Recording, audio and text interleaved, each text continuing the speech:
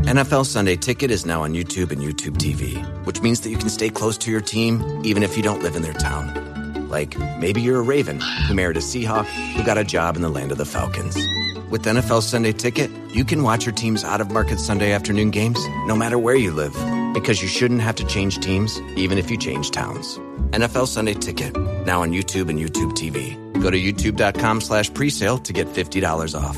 Terms and embargoes apply. Offer ends 9/19. No refund. Subscription auto renews. This is the House of Hockey podcast on the Hockey Podcast Network. Hockey is more than a game. It's a lifestyle. It's you, the diehard supportive fans, your favorite players who are on the team you cheer for, and the organization who supports them. The companies that make your gear, bags, and beer league sweaters. The hockey moms and hockey dads, and everything else that makes this House of Hockey your home. Come on in. I'm Breezy. And I'm Ray Ray. And this is our house.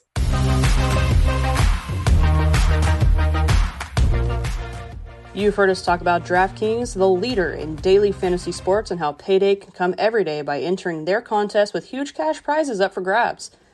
This week is jam-packed with action ranging from basketball to golf, and DraftKings has plenty of ways for you to have a front row seat to all of the action. Making a lineup on DraftKings adds excitement to every night and is simple to do. All you got to do is add your lineup and feel the sweat like never before, and every moment means more with a DraftKings lineup on the line. DraftKings has paid over $7 billion to users across all sports, and DraftKings is always going to be the leader in daily fantasy sports. There's no better place to get in on all of the action. Now that you know how to play, download DraftKings app and sign up using the code THPN. That's THPN for the Hockey Podcast Network. New users will get a free entry with their first deposit. That's code THPN, THPN for the Hockey Podcast Network, to get a free entry with your first deposit. Only at DraftKings. Minimum $5 deposit required. Eligibility restrictions apply, and see DraftKings.com for details. What's up, guys? You are listening to the House of Hockey podcast on the Hockey Podcast Network. I am Breezy. And I'm your other co-host, Ray Ray. And this week we have Kevin Kurz in the house, who is the writer for the San Jose Sharks for The Athletic. So you can only imagine what this episode's about. We're talking about the San Jose Sharks. Yes, and also the life of a journalist, a hockey journalist, and his career and how he got started and the relationships he builds with players, and he's got some good player stories and stuff like that. Let's just quick life update for everybody, since if you're watching on video or have been listening the last couple of weeks, I've been on a cross-country road trip with Ringo the dog. And if you're watching on video behind me, I also have Alex the dog, which is my aunt's dog. I'm in her room right now recording this because I haven't, set up my recording space yet. And I just got here yesterday from when we were filming this, and Ringo's getting used to all the new sounds and the snow and the dogs. So I'm in Maine, and we made it. And the road trip was crazy. So I'll talk about this a little bit if you want to hear about it. But me and Ringo, we spent 9 total days of driving over 3,000 miles from Los Angeles to just outside of Portland, Maine. We didn't take a direct route because I went to see my oldest, longest, dearest friend that I've known since I was 2, who lives in St. Louis. So I spent a couple days with her.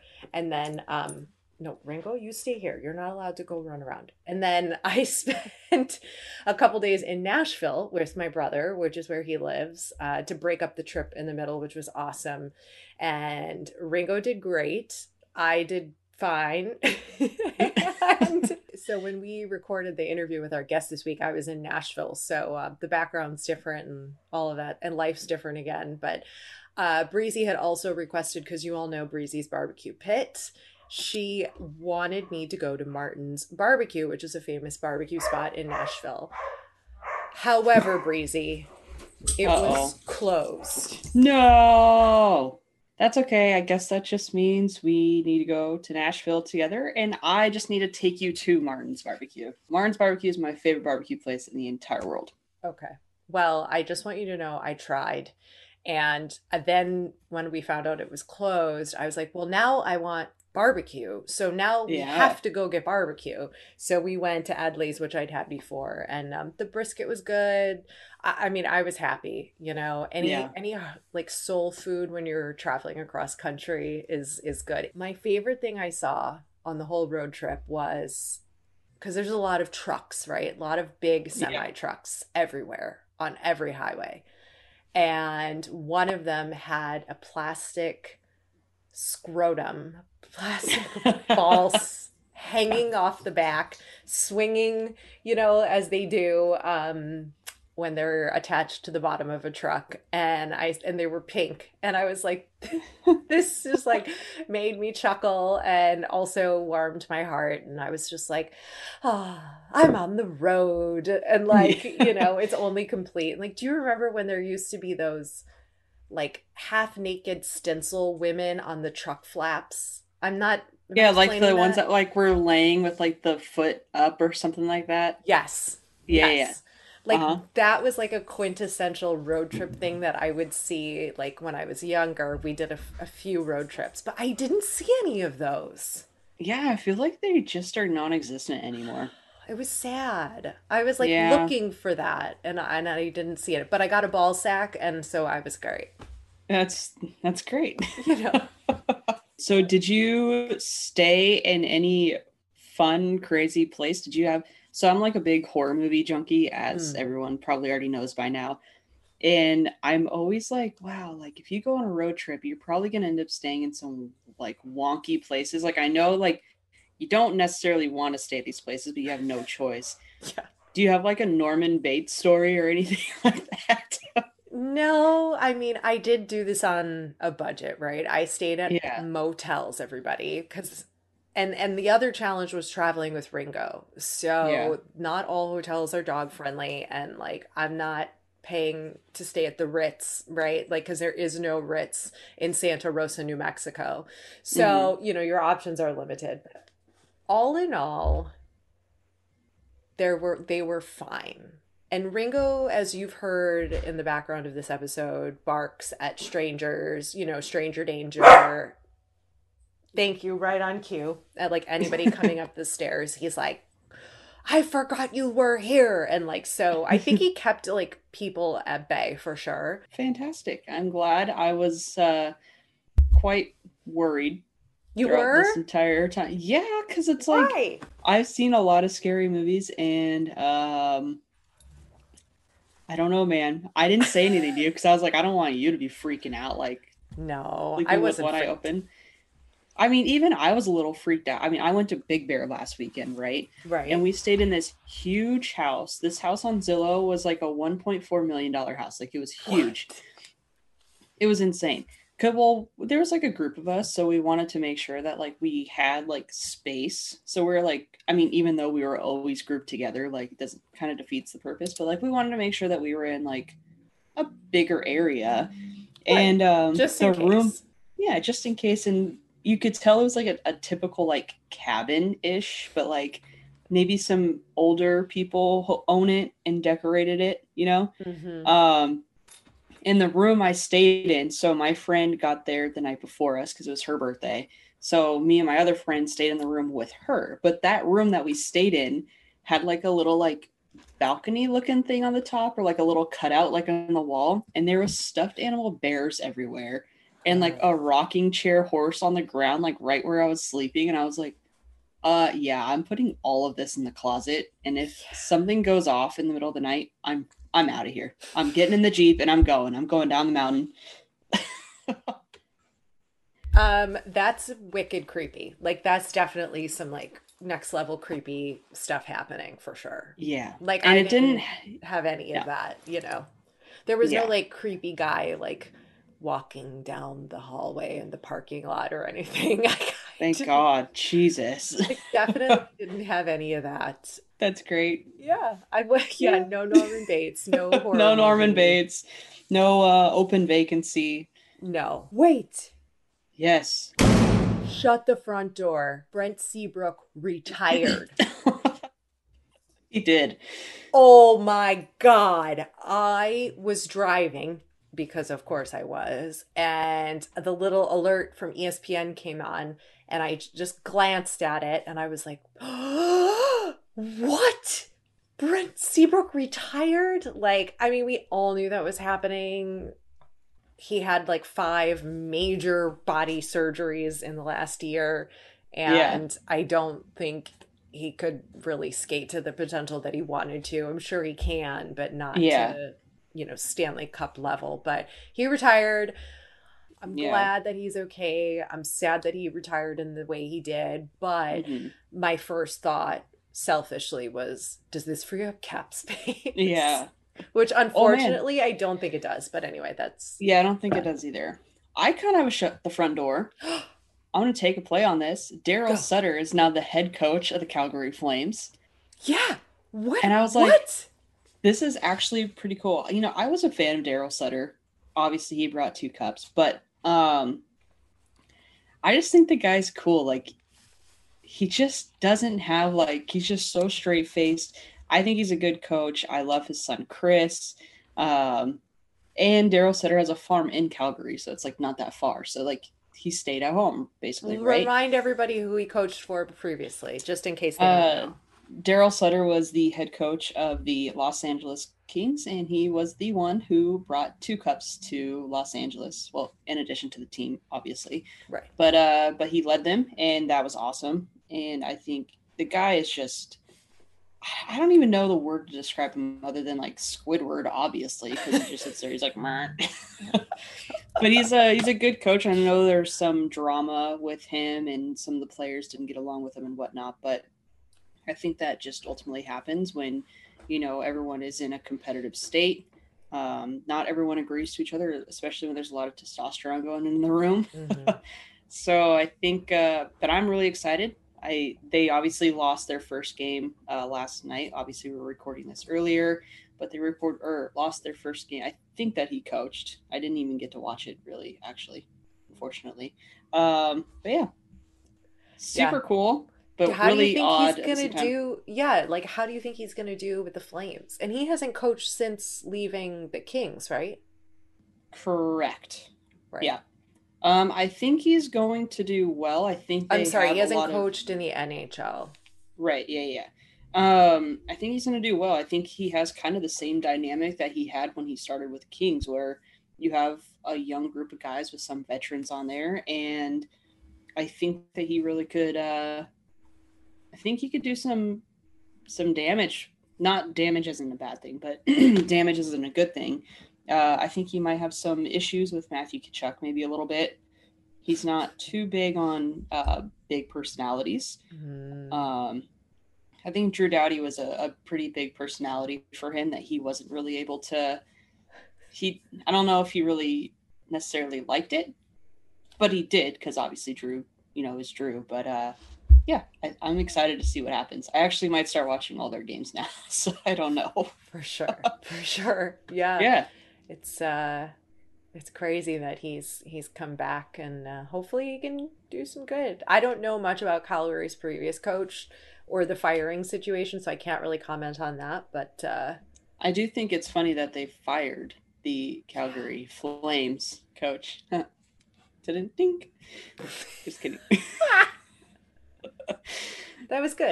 That was good. Thanks. Everyone's been thinking that, so you nailed I'm it. sure. I'm sure. Yeah, You nailed it. I'm sure. Welcome to my brain, everybody. Welcome to the house, Kevin Kurz. He is a staff writer for The Athletic, covering the San Jose Sharks. Kevin has worked in hockey his entire career with a start in public relations for the AHL's Philadelphia Phantoms, then joining the Philadelphia Flyers as a digital media manager. We talk about that as well. He moved to the Bay Area in 2011 to cover the Sharks for NBC Sports California, where he spent 6 seasons as the Sharks insider. And Kevin also frequently appears on the NHL Network as a contributor. Please enjoy our conversation with Kevin. Let's just jump into it. Tell everyone who you are and what you do. Yeah, my name's Kevin Kurz. I've been covering the Sharks this is my 10th season. And prior to that, I worked in the Flyers organization in public relations for 7 years. So I kind of took an interesting path here. I was in PR, working directly for a team before I transitioned over into media. A lot of times you'll see the opposite happen. So it was, again, a little bit of a different path. I never worked for a newspaper like a lot of beat writers have. But I was at NBC Sports for 6 years, and now I've been at The Athletic for 4. That's awesome. So how did you get to where you currently are and how you got to working for the Flyers? Well, yeah, I interned there during college, and then somebody left, and I started out as actually the PR guy for their minor league team, which was a super fun job when you're 22 years old, riding the bus with a bunch of minor league hockey players going from town to town. So formed a lot of close relationships and got some good stories out of that time. So for 2.5 years, give us a quick good story. Give us a good bus story or a funny AHL story. I don't know if I can tell anything specific, but it was just fun because like the bus breaking down or like needing to take a limo or that didn't happen one time. There was one time the bus was pulling into a hotel in Norfolk, Virginia, and the bus driver was trying to hop a curb to get into the lobby and didn't see the overpass. And boom, the bus just hit the top of this overpass and just made the loudest noise. And so then the guys had to get to the game, and there was no Uber then, so they had to call cabs to get to the game. And then on the way back from Norfolk to Philly, the bus started making this whooshing noise, so we had to stop, and we were pulled over on the side of the road for a couple hours. And another bus had to come. We had to get off one bus to get on the other, and it's a 6-hour trip. The worst trip I ever took in the minors was we had a sleeper bus we went from, again, Norfolk, Virginia to Quebec City, which was a 17-hour bus ride. Oh my God. And I'm like low man on the totem pole, so I have like no room. All the guys have sleeper bunks in the back. I'm like in my little chair trying to sleep, and I'm 6'3". I don't really fit that well in a bus to begin with. And I will always remember we stopped over at some little diner in Lake Placid, New York at like 6 a.m. to have breakfast midway through the trip, and then had breakfast, got back on the bus, and went on ahead to Quebec City, which was at least we were going to Quebec City, a cool town, after a 17-hour trip. That's insane. That's such a long time on a bus. Yeah. And imagine how I was gonna say, like, how do the players do it then? Like, have to get up and like skate their asses off, Yeah, and the players too, but it's the coaches. Like the Sharks minor league coach Roy Sommer has the most AHL wins and games coached in the history of the league. So he's been taking these buses, and it's a little different out here now that they're out west. They fly everywhere because they fly a lot of places. But back east, it's all buses. It's driving all throughout New England, up and down the East Coast. That's a lot of long trips. So. Forget the players. I feel bad for the coaches who've been doing it for 10 years. That's true. Players, you hope for the players are not doing it for more than 1 or 2, and probably builds character a little bit. Not to mention the players are probably like a bunch of monkeys, and the coaches are like, "Come on, guys, like settle down." Yeah. I mean, when I did it, at the same time though, when you're a minor league hockey player, it's you're supposed to go out with the boys and have a little bit of fun, and so in that regard, it was for me. I did that for 2.5 years, and it was just a great experience. So, worked from that. Then I went. Then I worked for the Flyers directly in PR before, like I said, kind of transitioning into media. Yeah. So tell us a little bit about the relationship you have now with being a reporter, even though you're not specifically affiliated with the Sharks. Like, you work as an independent, but you cover them. So tell us how that works for people who are really unfamiliar with your work as a journalist, of how do you build a relationship with the players? Like, how do you talk to them? Like, what are those conversations like? What is that like? Give us an inside look into the locker room or the lobby or over breakfast or wherever you are. Like, tell us how that works and how you connect with them, besides the scrum sort of just like throwing a mic in with everybody else. Like, it's more than that, right? Yeah, it does take some time, especially, coming out to San Jose, it was a little bit easier for me because it's not as big of a hockey market. So, a lot of times where the relationships are formed and where guys start to understand that you're, really working your butt off is when you go on the road, right? And that's usually the best time where you can have one-on-one with guys and things seem a little bit looser. A lot of times these guys are happy to be in Chicago. They're happy to be in Boston. So they're in a little bit better mood. They're going out as a team together, either the night before the game or jumping on the plane afterwards. It's traveling with a hockey team is a unique experience. So, for the beat writers, I think it's obviously showing up every day and going in the room. But it's also when you're on the road and you have a little bit more one-on-one time with guys. And, most beat writers, after they've been doing this a while, they hate the scrums. And that's why Zoom sucks so bad because, you get on these Zoom calls post game and it's just, you can't really ask, you're not going to get an interesting answer unless it's a unique player that is always honest, which those guys are a little bit fewer and far between now. But, after a while, you start to form relationships with guys, but, you're not friends with them either. And I think, in order to serve your audience and serve your employer, you have to be honest about what's going on the ice. And, you could have a conversation with one guy for 5 or 10 minutes about life in general, about, what restaurant he went to dinner to last night, what sports his kids are playing. But if he has a crappy game that night, you gotta write about it. And so, I think a lot of guys do understand that that's part of the job.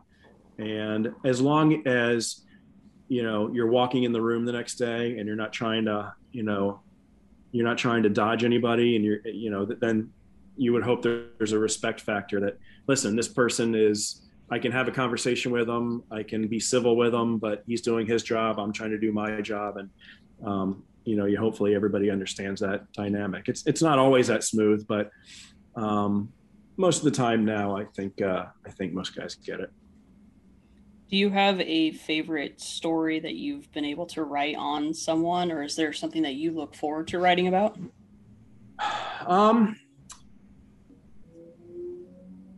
That's a good question. I don't know if I have a single favorite story. I mean, I can think of stories I've done the last year. I actually just did a story that went up this morning about Brent Burns. Yes, this is on my list of we have to talk about Brent Burns being in Vikings. So go for it. Did you watch the show? I didn't watch the show. I wasn't all that familiar with it, but I haven't watched it. But I was like, now I'm going to go watch that show because a hockey player's in it. Yeah. He was, and he looked like he looked like a Viking for sure. So he was, I did that story where I had to Zoom with him for about 45 minutes. And I think we probably did that in late January. And then I talked to an executive producer and I talked to another actor on the show. And I talked to the woman that sewed this long braid in the back of his head. And he went out to the pub. So, Brent Burns is good topic for some of my favorite stories have been with him. And another one I did years ago was he lives on this ranch in the summertime and he harvests his own meat. So he has this thing called an axis deer, which he'll hunt in the summertime on his own property, and then he'll harvest the animal, and then he'll have the meat throughout the course of the hockey season. So he'll bring in these hunks of meat that he raised and killed and harvested himself, give them to the team chef and say, here, this is what I want for lunch. And the team chef will cook it up for him. Have you been to the ranch? No, I would love to do that. I'm going to have to I think he liked the story I did today about Vikings, so maybe I could convince him to let me come there this summer. Right. Yeah. That's another layer. But tell us about what he said about his experience with the Vikings for people who haven't read your article. Yeah, he loved it. He had been trying to get on the show, and unbeknownst to him at the time, one of the executive producers of the show lived in Toronto and went to a Toronto Sharks game and saw him on the ice and thought, boy, this guy would be good for Vikings. So it was almost like, it was almost kind of meant to be. that it worked out. So obviously it was a great experience for him. He loved it, and so when a guy is that enthusiastic about some experience he had, hopefully I can get that to transfer in the story. That's like a true Hollywood story of they found him at a diner, they saw Brent Burns on the ice, and then 2 days later he's on set and he's never been on set. I love people love stories. 2 days later, it was a little bit of time, but he got lucky because they were able to do it in early August, right before he sort of ramps up his training for camp. Very cool. Jeez. He's probably so amped up after this. He's like, I'm gonna win the Norris this year now. Well, he did. So that was 2.5 years ago. So that was, I think, 2018. He was a Norris finalist that year. I'd have to check. Yeah. He won in 2017. I think he was a finalist again in 2018. So he was at the prime of his career when he did that. Yeah, crazy. So what is a day in your life like pre-COVID and I guess during COVID too? I guess two different worlds. So yeah, I mean, a typical game, I would go to about 75% of the road games throughout the course of a season. So that gets to be a lot during the year. I still love it. Some guys get worn out by it. I love it. I mean, that's probably partially because I'm single and don't have any kids, so I don't have to. I'm not too concerned if I have to go away for a week. And frankly, I look forward to it a lot of the time. So obviously that's come to a halt. All the travel has come to a halt for us, just because there's really no value in going to a game when you can't walk in the dressing room afterwards. You can't have those discussions that I talked about where you foster those relationships on the road because you're not seeing anyone. So, typical day in the morning, go to the morning skate. I would always try to look for a unique angle at the morning skate. Where I work at the Athletic, it's a little bit easier to come up with or dive into more interesting topics because I don't have to write a lot of the BS line combination injury stuff in the morning that no one was reading anyway. I can try to flesh out some other sort of story that I could, either write that night or later in the week or even a month later. Mm-hmm. So, you go to the morning skate, that's always a good time to get guys one-on-one because there's usually fewer people there in the morning. Then I usually have some time off in the afternoon to take care of whatever you have to take care of personally, and then go back to the rink usually about 5:30, 6 o'clock. And then, depending on if I'm writing after the game, you're there till, 12:30 some nights. And then the next day, if the team's practicing at 11, you're back there at, at the rink at 10:45. So, the way I explain to people is during the season, I'm usually working 6 days a week. And during the off season, I'm usually working 2 or 3 days a week. And by the end of the year, it all sort of balances out. Mm-hmm. Yeah, for real. Do you have a favorite arena or city to visit when you go on road games? I love Chicago. I love Vancouver, Montreal. Philly's my hometown, so I always like going back there. New York, Nashville, obviously. Everybody likes Nashville. It's the unique part of covering hockey is maybe opposed to the other sports is that you're routinely going to another country, right? Mm. The Pacific Division has 3 Canadian teams, so you're doing an Edmonton, Calgary swing twice a year. You're going to Vancouver. You go through Montreal, Toronto at least once a year. So I think that makes it a little bit more unique that you have to cross the border so often. And I know there's a lot of similarities between Canada and the U.S., but there's still enough differences that it feels, especially hockey in Canada, it feels a little bit special when you're there, especially in a place like Montreal, right? Right. Oh, yeah.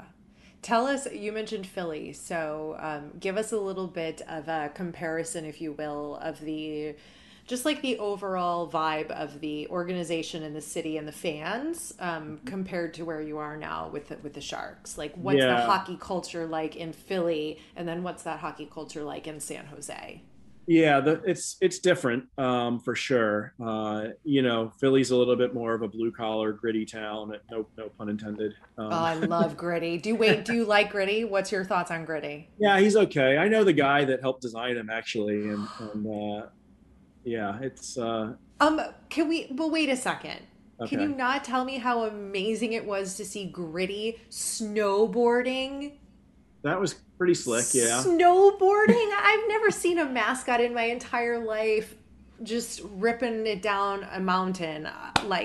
in that costume. Like, come on, it's like good. It's just good entertainment. I think. Young kid in that costume too. I know a young, I met him because they were out here for the All-Star game. I still have friends from when I worked there, and I'm not surprised that he can do that. I mean, he was like a former hockey player, definitely like an athlete inside of that costume. That much I know.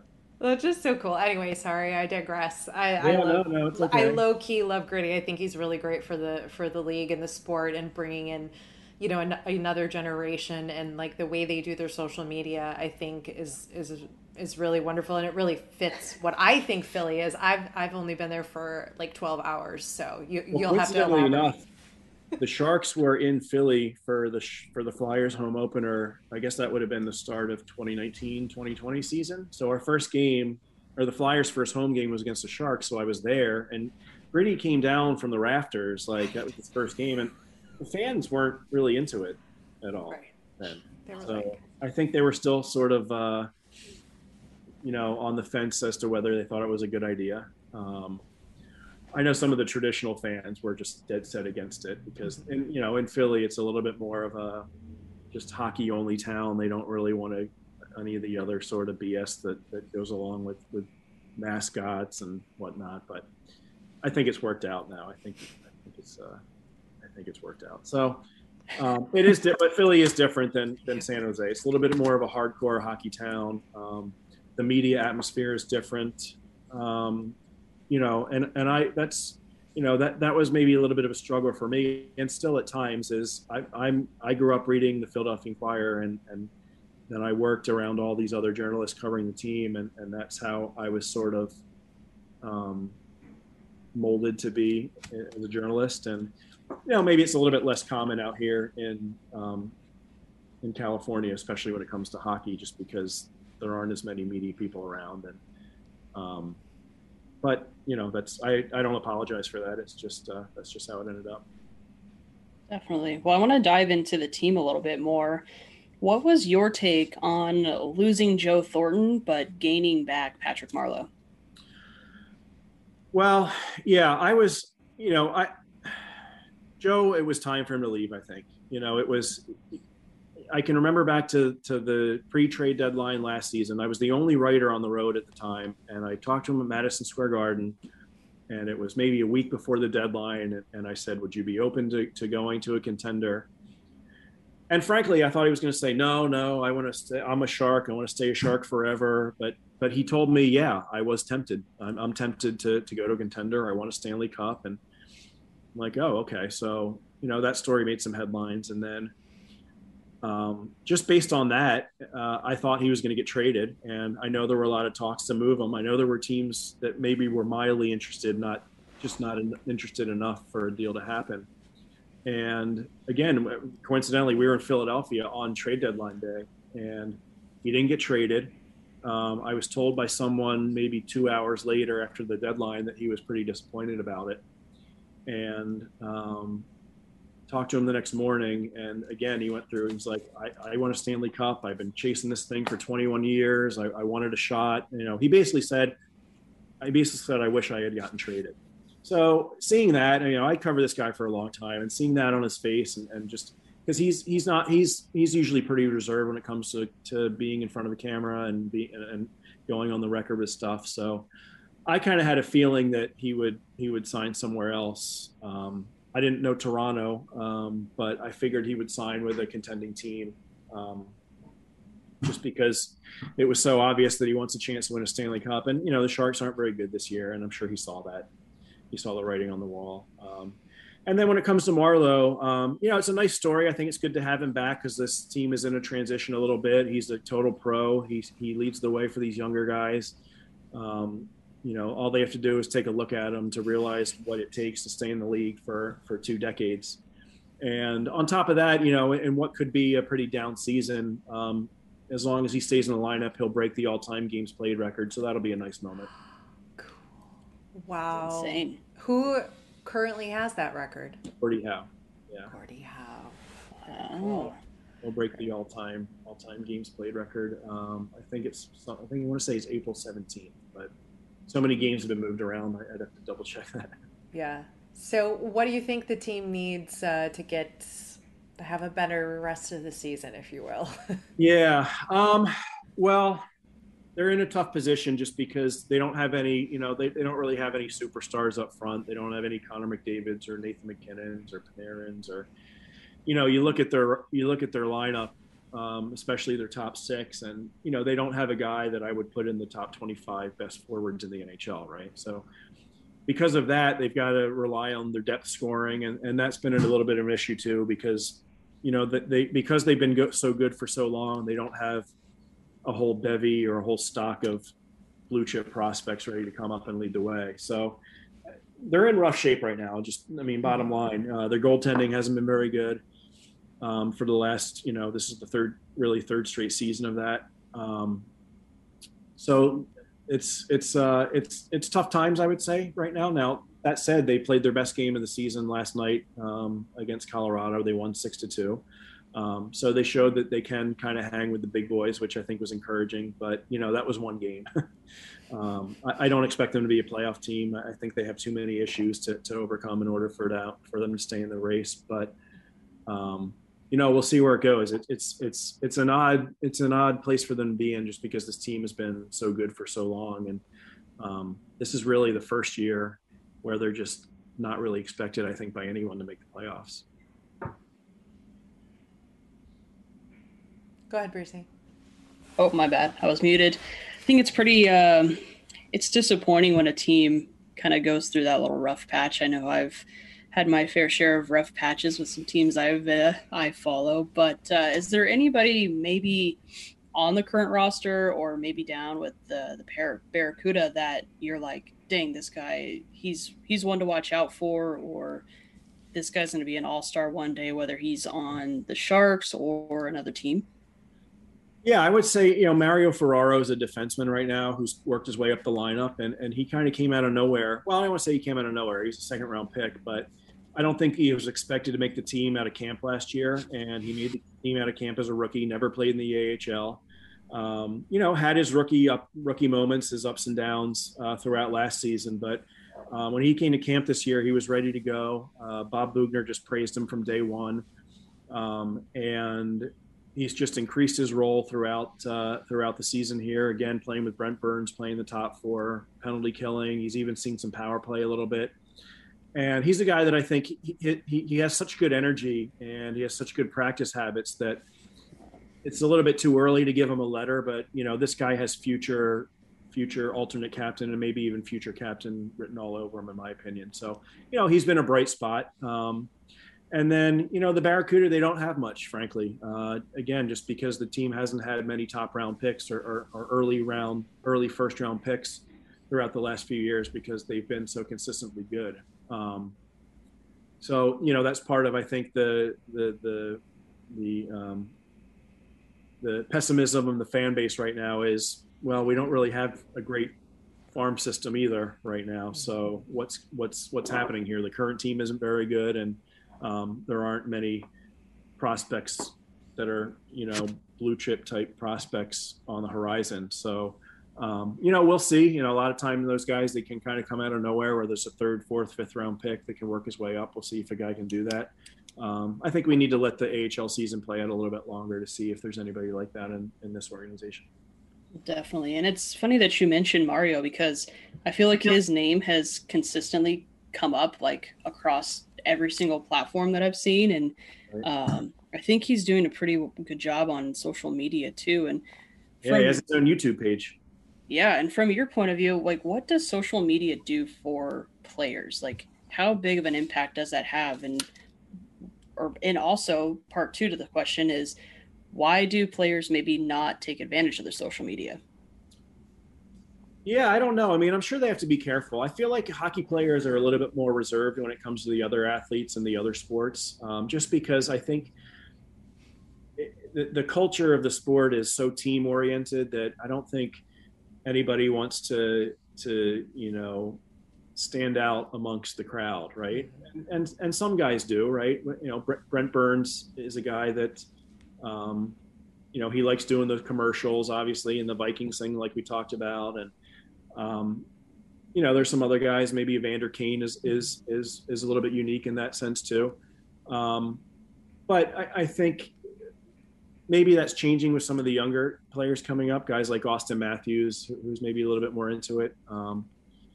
But I think at the end of the day, most guys just try to blend in with their teammates. And that's not to say a guy like Mario Ferraro is, I'm sure everybody on the team, no one cares that he has a YouTube page and he's showing off all of his, his gadgets and his tech stuff that he's into. But I do think, just like I said, I think these guys are a little bit more just worried about how they're perceived within the team than how they might be on the outside. Not everybody, but I would say the majority. Oh, that's a perspective I hadn't thought about, that they're more focused on the team and the coach's perception of who they are as opposed to the rest of the world, if you will, or like thinking about how they could put themselves out on a social media platform to set themselves up for the future and create this brand and image and marketing. That's an interesting insight. Would you say that there's any other fun facts or interesting things you've learned about any players in the league, like in any of the stories maybe that you've written in the past, but like how you were talking about, like Burns has his exotic farm and all the animals and like fun, appropriate things to share, but like unique things that maybe not everybody knows that. Logan Couture is really into the head injury stuff and trying to raise money for concussions. And I know that's really important to him. I know he has an event every year back home in Toronto to raise money for that. So, he's a guy who's had a couple head injuries in his career. I'd have to think of some other guys here. Paul Martin was like that too. Paul Martin had his charity. He was a really, really good guy. I think everybody respected him. What about Jumbo Joe? Joe, yeah, I know. I remember someone told me he was part owner of this bar downtown, or this restaurant bar in Los Gatos, California, which is near San Jose. And I asked about it one day. He's like, nope, you can't say, that's a secret. So he wouldn't let me know. Joe is just one of those guys that I think, everyone talks about how, and it's come out now a little bit in Toronto, how he makes up these nicknames for these guys that they don't know where he gets them from, but he just sort of pulls them out of his butt. So William Nylander was like Slick Willie or something like that I saw today. And I know in the Sharks room, he had a bunch of nicknames for guys that, no one could figure out how he came up with these nicknames, but that's just who he is. He was one of those guys that really brought a team, was kind of a glue guy, and as well as being one of the best players in the league for such a long time. Oh, that's fun. I love it. Did he give you a nickname? No. I get called Kurzy for whatever reason. I think that might be from when I was on TV. That's what the host would call me, but no nicknames for me. Well, yeah, you got to have a hockey like that's what I guess hockey players yeah. call it. Like you're Kurzy. Like, yeah, of course. So, like, yeah. Unless you have like. They probably have a couple names for me that I don't know about. No, give yourself a little more credit. Yeah. Like when you go into a locker room looking like when you're like looking for a story, but you don't always know what that story is until you uncover it. Do you find that there are certain stories you prefer to write, like something about like a charity or a passion project of a player, or like the Burns story, or is there something else I'm missing that you really enjoy, like digging into? I enjoy the day-to-day hockey coverage, honestly, more than anything, and I like veering towards the off-ice stuff. Every once in a while, but I do try to stick to mostly the hockey stuff. Like for example, last season, Mark Edward Vlasic played in his 1,000th game, and whenever a guy hits a milestone like that, you try to do something a little bit, try to blow it out a little bit. And I did a story about how he came up out of nowhere and he had this great rookie year and no one knew who he was before he got to camp really. And then he ended up being one of the most important players on a very good team that year. And I went back and talked to old teammates, old coaches of his, and I was happy with the way the story came out. So, I do like focusing on the hockey stuff more than anything. And now that said, I'm glad I don't have to, like I mentioned before, I'm glad, with my website, I'm glad I don't have to go to a morning skate and write about, a fourth line winger who's coming off of a thumb injury or whatever. Like our site doesn't do that because most people don't care about that. We don't care about clicks and page views. So it does give me a little bit more time to sort of dig in and find the more unique hockey angles that I think people are interested in.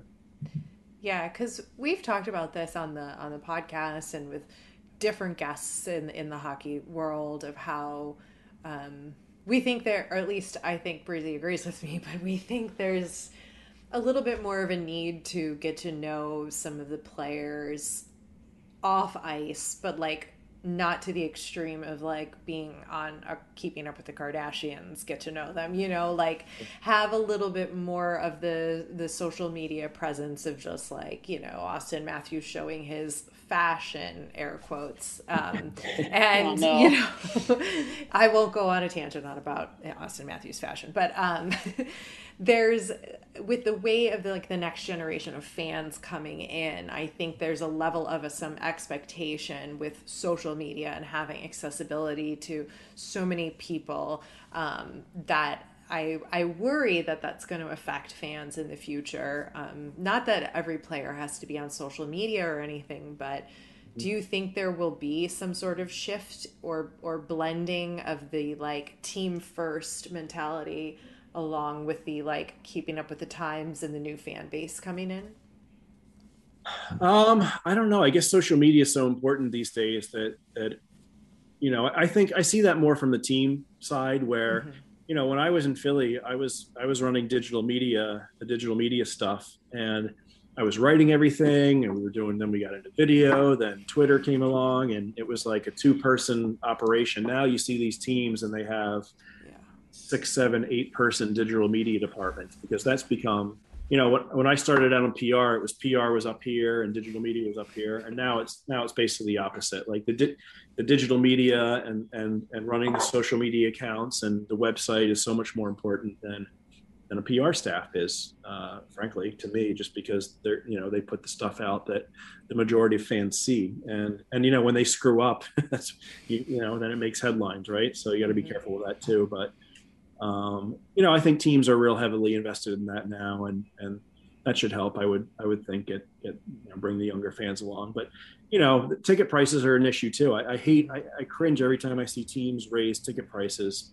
And around here, the Sharks, in a normal year, almost all of their games are 7:30 at night, even on Saturdays and Sundays. I'm like, why aren't you guys playing more 1 o'clock, 2 o'clock, 3 o'clock games where you can bring in families and kids? Yeah. So, and their response is, well, the minor league team is here too, but I mean, that's not the same. I think you got to if you want to build fans, you bring them to the big event when it's sold out. So, yeah. I never thought about that before, about moving games up to get more fans in the seats. Yeah. I know that they don't like doing that, and you're going to laugh, but the reason in Philadelphia was because the beer sales were less. It's true. I mean, it's true. Yeah. There's nobody crowding around the bar for, there are, but there's fewer people crowding around the bar in the arena at 12 noon than there would be at 6:30. So. Well, after COVID, I don't think anyone's going to have a problem with beer sales. No, that's for sure. Yeah. Hopefully they get people back in here right next season. Full arena. Yeah. Crazy. So I think that's pretty much starting to wrap it up. I think I have one more question before we get to our final 3. But what would you say is your favorite part about your job? I do like the travel aspect of it, and that's what I miss the most right now. I like, and it's not even the fact that you get to get. I have friends in all these different cities now because I've been doing this for a while. Whether it's college friends or high school friends or people that I get to keep in touch with because I get to travel city to city and go to all these great restaurants and expense them, which is nice. But it's more so the fact that in this sport there's just so many good people, whether it's players you got a relationship with before or fellow media people, writers, broadcasters. It really is a good sport in terms of the people that work in it. So I do miss seeing a lot of these people, whether it's, my friend in Minnesota who covers the Wild, or, the Flyers radio guy who I've known for years. And just the fact that I guess that's just like society too now, right? Everybody misses seeing everybody else in person. And it's not the same on Zoom. No, it's not. But even in a normal year, that's my favorite part, is just getting to see people that you don't get to see very often, and have lunch with a work colleague that you respect, or have a beer with him him or her after the game, right? Yeah. Want to take it away, Ray? Sure. We'll do the final three. We ask all of our guests, no matter who they are, these three questions. Who is your favorite hockey hunk? Oh, jeez. What? Everybody's gone on the record with something. Well, let's see. That's a big guy. You know who I really liked when he was here? I'm going to say Brendan Dillon. Ooh. Yeah. Good solid choice. Yeah. And who is your... When you say hunk, do you mean he's like good looking or very good on the ice? Whatever your definition of a hunk my is. female friends were kind of liked him. I think he was a little bit of a fan favorite that way. But he was just a genuinely good guy off the ice. He was someone that I'd walk in the dressing room and talk to about life in general. And he was, I one of my favorite parts of the job is watching guys that maybe are borderline AHL, NHL guys and just progress throughout the course of their careers. And he came to San Jose from Dallas, and everybody thought he was okay, right? But not necessarily a guy that was going to really stake a claim for a job. But he got better and better every year. And, now he's playing in the top four for a Stanley Cup contending team in Washington. So, yeah. Yeah. Who is your favorite hockey lady? Who's been a really good friend of mine for a long time, Tracy Myers in Chicago. She covers the Blackhawks for NHL.com. Her and I overlapped at NBC. She was covering the Blackhawks for Comcast Sportsnet when I was covering the Sharks. So, whenever there were drafts or events, a lot of us Comcast Sportsnet writers would get together, before they laid everybody off. And she's become a good friend of mine, and she's someone who's great at her job. And yeah. And the first one that comes to mind, yeah. And do you have a Sidney Crosby story? Yes. So I have two. Actually, I have a couple. I have a really good one, actually. When the draft was in Los Angeles. I feel like that was in might have been. Was it in Los Angeles? Sidney Crosby hadn't been around that long with the Penguins, but yeah, it was in Los Angeles. So I think that was in 2010. The Flyers staff and the Penguins staff were staying at the same hotel, and most players don't go to the draft, but Crosby was there for whatever reason with the Penguins people. And for the Flyers, Bobby Clarke was there. He was still the GM. I think he was still the GM at the time. If he wasn't the GM, he was still in the front office. And I'll never forget seeing Sidney Crosby and Bobby Clarke sitting down. I'm not sure they knew each other before this, but they started chatting at the bar. And next thing you know, they were sitting down together, chatting for like an hour. And everybody else, I was with some other coworkers, like, boy, I would love to hear the conversation right now that Sid and Bobby Clarke have been having for the last, 30, 45 minutes. Yeah, we've had all good stories, just so you know, of Sidney Crosby. Yeah, when I worked for the Flyers, I couldn't stand the guy. I thought he was a pointer, a diver, and, like a lot of people did when he was first coming up. And but now in media, like, you walk into the room and he knows that everybody wants to talk to him. And to me, he's always been so respectful of the media and appreciates that, sometimes the visiting writer's there that never gets to talk to him or see him, but he'll sit there and answer your question, from what I can tell, 9 times out of 10. So, you have to respect guys that do that. Absolutely. Well, big fan of anyone who takes the time. Just like you, thank you so much for taking the time to chat with us, and tell our listeners where they can follow you. I'm Twitter at Kate Kurz NHL, and then The Athletic, which I think I think most hockey fans know where we are at this point. Yeah, I think so. Awesome. Well, thank you so much for coming on. Sure, you got it. Thanks for having me. We're gonna follow up this episode. We've never done a follow-up episode, I guess. Like a postscript, if you will. Our post-show recap. Maybe. Yeah. I don't know. It's not even really a recap. Maybe, kind of. Well, all I've got to say is Kevin said a few things in this episode, and we thought that maybe we should comment on them, and just for fun, I guess. Right? Yeah. Yeah, I think we should. I think the stuff about Joe Thornton giving really weird nicknames to players that had like zero context that nobody understood except Joe Thornton, I thought was very Joe Thornton. But what kind of nickname would you give me, like, if you were Joe Thornton? What do you think he would nickname me? Man, that's hard. I feel like, I mean, you're already the hockey lady, so... But it's got to be like super off the wall that makes no sense. Super off the wall that makes no sense. Well, this one kind of makes sense. You go by Ray Ray. Mm-hmm. Would you be the ray of sunshine? Sunshine. Sunshine. You would just be sunshine. Sunshine. Have you seen Remember the Titans? No. Oh, there's a great scene in there where they nicknamed the guy from California Sunshine. Sunshine. Well, there you go. Maybe you'd be sunshine. I think you would be Spice.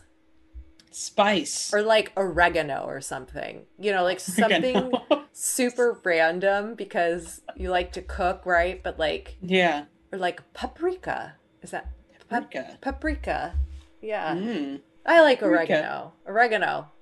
Hey, oregano. Oregano and sunshine now coming to you from the House of Hockey podcast. Oregano and sunshine. All right. I'll go for it. Why not? That should be the name of like a Twitch channel or something. Sunshine and oregano. That's actually kind of cool. Yeah, I don't know. I kind of like it, actually. So Brent Burns, how did he word it? He farms his own meat? Yeah. Is that what he said? Yeah. So would you eat meat from Brent Burns' farm? Or that he has butchered, and raised and meat he's raised. Yeah, that's kind of right. Of course I would eat anything that Brent Burns gave me from his farm. Yeah, I would too. Yeah, I would know that those animals were probably getting fed the best animal feed out there because Brent Burns can afford it. And they're probably really well taken care of. And if he knows how to cook, which that I don't know and I haven't heard any proof of, but as long as he knows how to cook meat, you know what? I've changed my mind. I would eat Brent Burns's farm-raised animal meat if Breezy barbecued it. I like that. I would do that. Breezy is a really good barbecuer of all the things. Would you eat Brent Burns's cooking and of farm animals? I would. You know, I'm not one for... I know this is probably bad to say since I love eating, meat, but I don't think I could ever physically harm an animal. So I don't know if I could be the one to do it, but if he were to do that, I would definitely cook it. I do believe that he smokes a lot of his stuff. I think he did a series or something. I don't know. Maybe it was just like a little segment he might have done for the Sharks or for the NHL Network or something. I think I remember seeing him do something like that. I don't think I would eat it if he seasoned it with only oregano. No. Because that sounds terrible. No, I don't think you put oregano on meat. Maybe a little on chicken if you're doing like an Italian style chicken, but... Yeah. But I'm going to go ahead and say yes to that. Sunshine. Thanks for coming over to our House of Hockey podcast and hanging out with us. We'll be back next week with a brand new episode. And in the meantime, you can follow us on social media. Just look for House of Hockey podcast. We'll be back next week.